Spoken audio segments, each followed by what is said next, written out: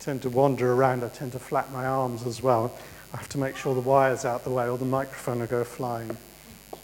But thank you for your welcome. It's always encouraging to return, to go back somewhere that you have known and you've seen it change.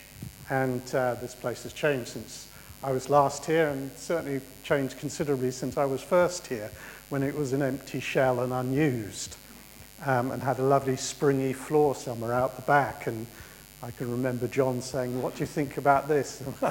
No hope, needs to go. I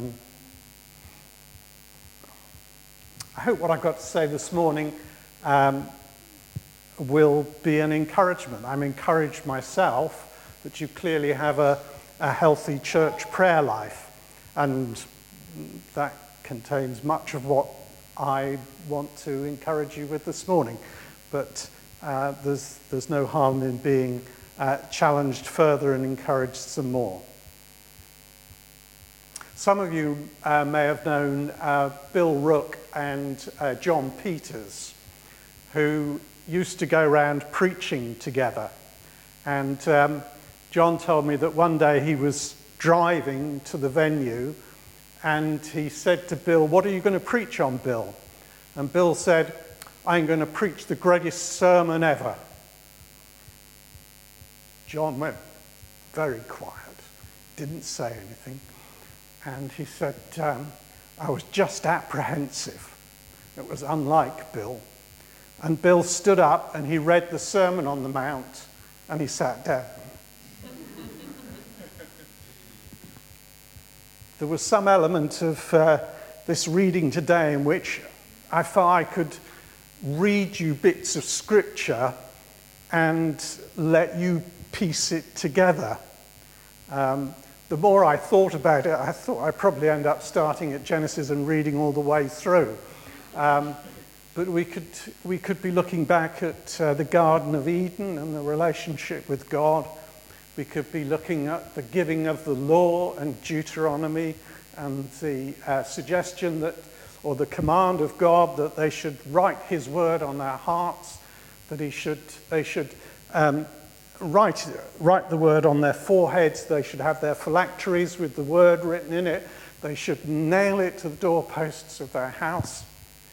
We could be looking at the institution of the temple and the sacrifices and the prayers, the liturgy that they were given. We could be looking at so many of the Psalms. The reading contains a psalm in it. We could be looking through those to learn about prayer. We could be looking at perhaps Ezra and Nehemiah and the reinstitution of Jerusalem, the rebuilding of Jerusalem, and how they dealt with that return of people who were learning once again what it was to worship God. We can go into the Gospels, obviously, and see what Jesus was teaching. Go back to the simplicity of the Lord's Prayer. And we could go to, say, Ephesians chapter 6, which I want to pick up on later. And so we have this story which really starts back at chapter 3 with Peter and John, and they're going up to the temple. There were 3 set prayer times. There was the morning prayer, the afternoon prayer, and the evening prayer. I still find it quite difficult to comprehend how they fitted that into a working day. But there were these 3 set prayers, and they had their own liturgy. And so if they were going up to the afternoon prayer, they would have had a set psalm. I think it was 84 that they read together. But they had a liturgy. They had prayers that they prayed together. And Peter and John were Jews. We have an entirely Jewish story. And we need to be aware of the heritage that we have in Judaism. There is so much to be learnt. I, a number of years ago, found this little book in a bookshop. It's called Jewish Prayer and Worship, an Introduction for Christians. He tells a lovely story where he said a lady and her husband were invited to the synagogue for a celebration. May have been a wedding or something like that. And she was heard to say, "Oh, isn't it interesting? They use our psalms." And perhaps we do that unconsciously. We have forgotten that we have been grafted into the vine and not the other way around. And so I think there is so much that we have to learn from Jewish traditions. And I have to say, from other traditions. There was a Churches Together prayer breakfast in Farncombe yesterday morning. And I turned up with a few others, and we sat down and had our cornflakes. And then we were treated to the daily office.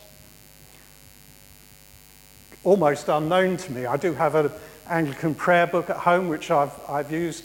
It was John Withers who advised me to get it. He said, if you're doing a wedding, that's what you need.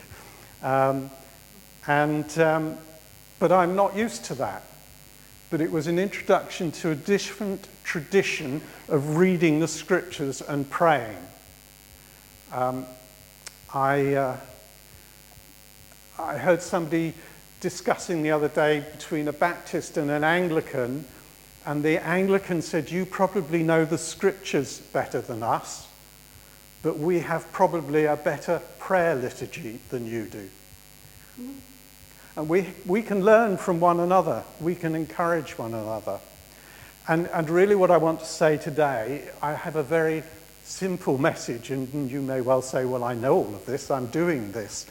But it is a simple message, and I think it's this: read your Bible and pray every day if you want to grow.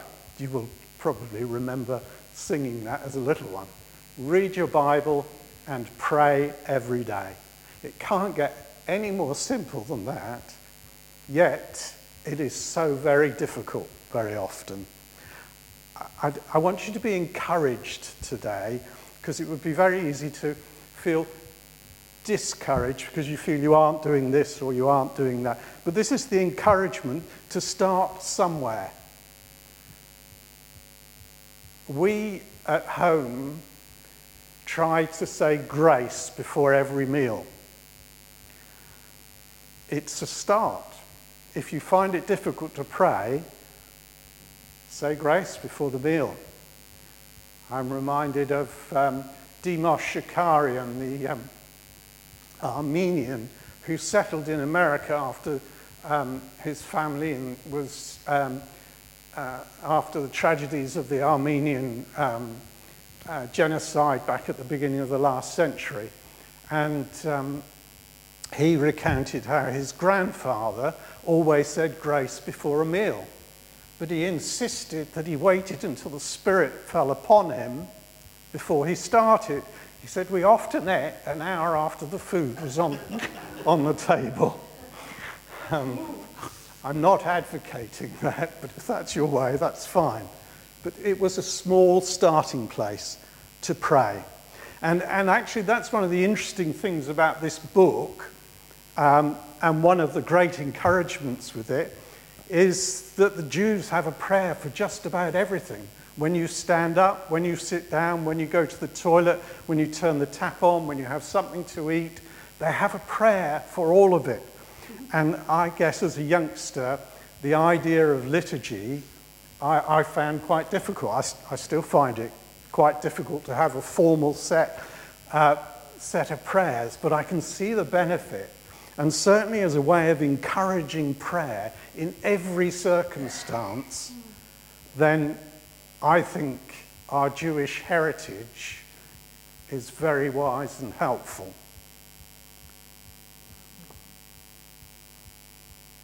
So we've been grafted into that vine. This story is entirely Jewish. These are two Jewish men going to the temple to worship.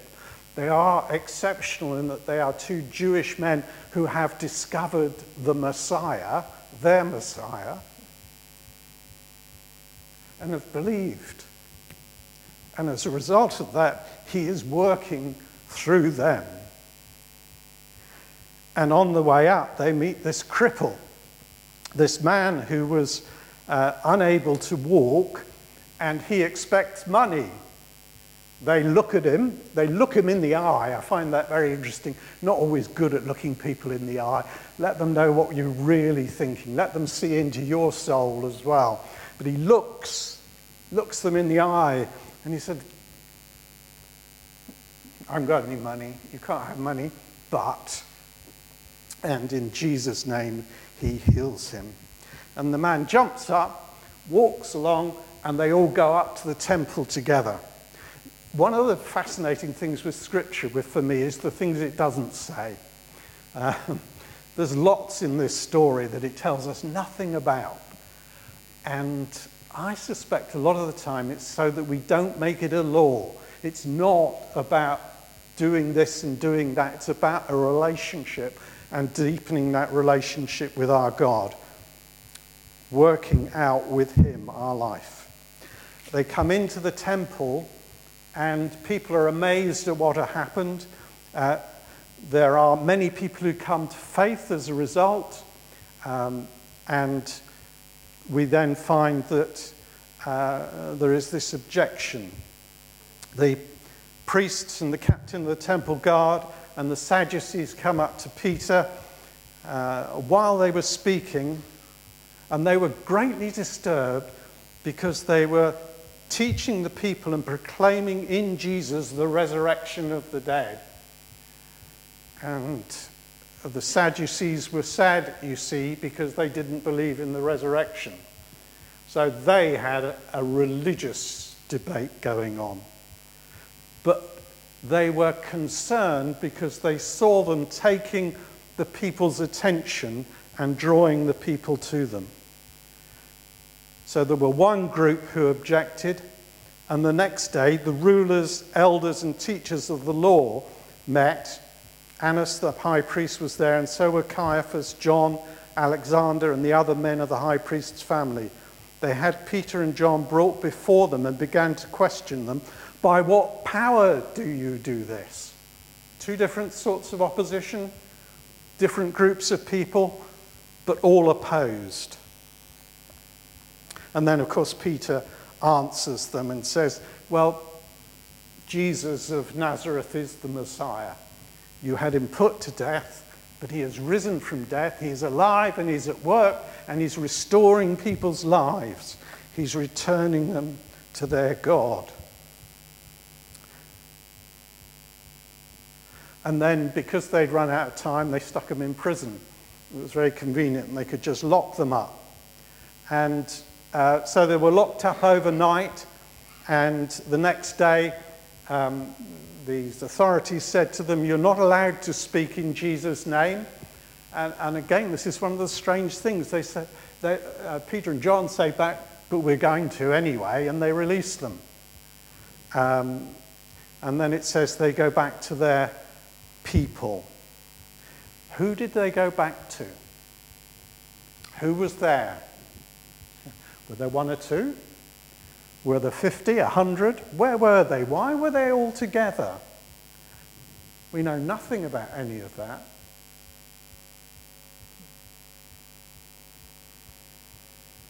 And then they explained to them what the problem was.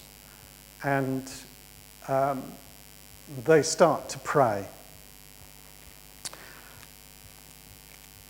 I'd like to turn to Ephesians chapter 6. If I could only take one of the letters on my desert island, I'd take Ephesians. I'm not quite at the point where I think it was David Pawson when asked, what's your favourite book of the Bible? And he said, the one I'm reading.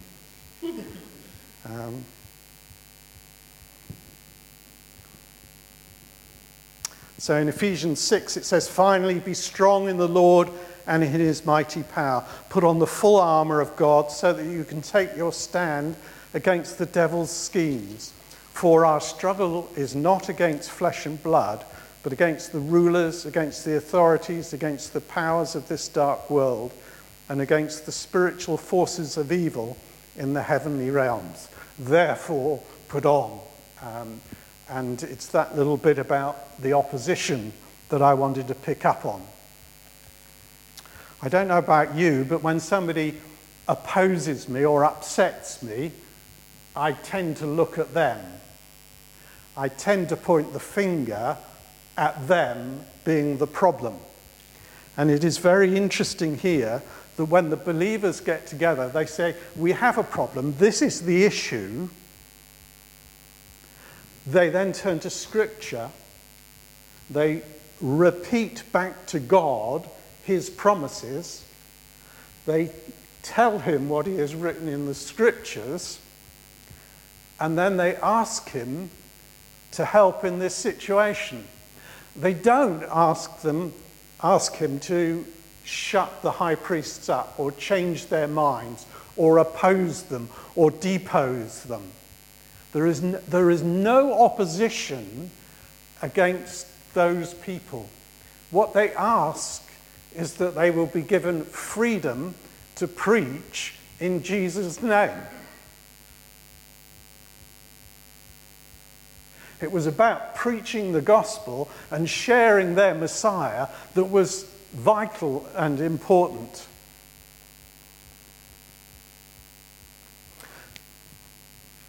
Anything we do in the physical, I believe, has a spiritual reaction.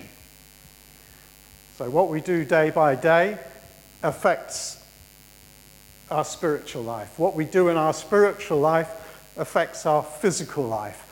I don't think you can separate them out, but I want to make that point that how we act, what we do, has an effect on our relationship with God, and our relationship with God should have an effect on what we do day by day and how we live.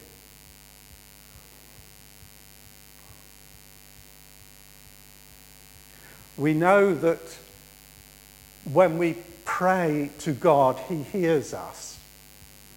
We know that he answers our prayers even before we've uttered them, which is remarkable but slightly worrying.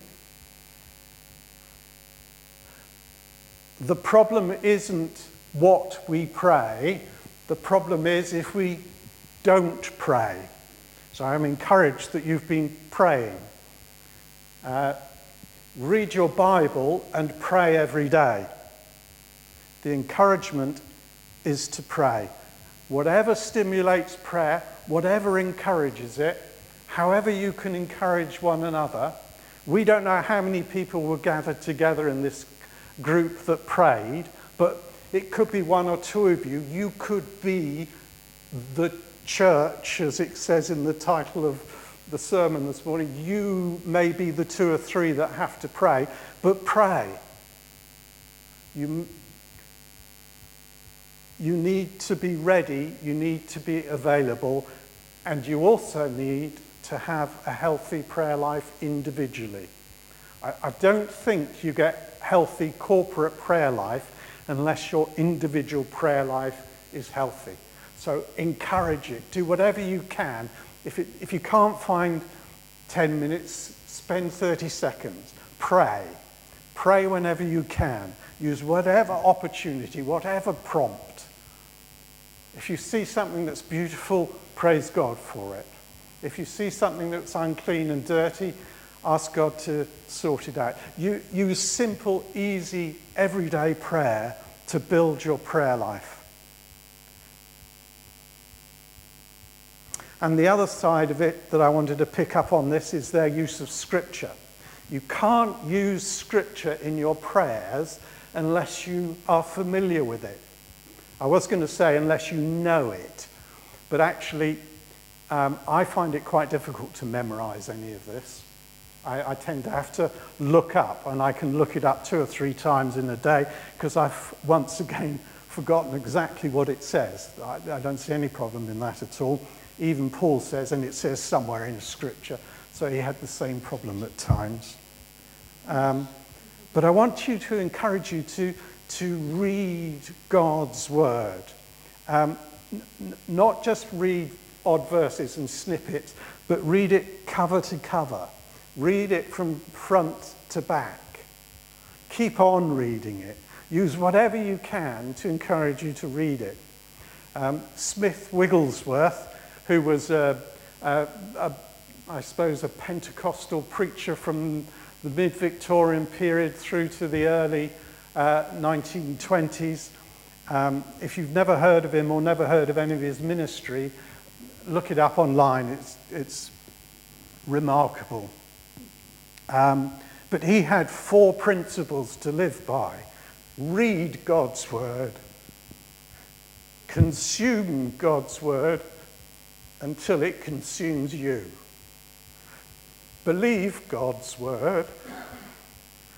Act on God's word. Again, it can be difficult to settle to read your Bible, but if it is, read it in small bits. But if it isn't, read it in big chunks. Make yourself open to it. If you go on to YouTube, you can hear the whole Bible being read. This, again, is part of the Jewish heritage. They listened to the Bible. They did not have a Bible to read from. Only the priests were allowed to read from the Bible, and they weren't allowed to touch it. They had a pointer to point where it was they'd got to in the scriptures because it was so precious and so important. I would encourage you to read your Bibles. I have lots of things that trouble me. One of the things that trouble me is we spend too long reading the scriptures. Now, I don't mean that we shouldn't be engaging with the scriptures, but sometimes we need to listen to it. When you come into church, very often as evangelicals, we open our Bibles and say, follow the reading with me. And all I do is read it. I don't listen to it. And sometimes when you listen to it, you will hear something different, some subtlety to it, something which encourages you and blesses you that you might not have heard if you just read it. Do read it, but listen to it as well. If you haven't listened to it on YouTube, have a look. Deal with big swathes of it. I think it was Tom Watson was saying, read from Isaiah 40 to Isaiah 55 and get the full sweep of what God is doing, how he's doing it, how he's working amongst you. If you don't read the whole swathe in one go, you just get little bits. You don't see how it all unfolds. The role of Eden, the role of the temple, the restoration, how God is going to bring about a resurrection, a new heaven and a new earth, how he's going to give us a new body where we will be able to live on this earth and live with him in the fullness of what he's given us. So my encouragement to you today is read your Bibles, pray every day. Amen.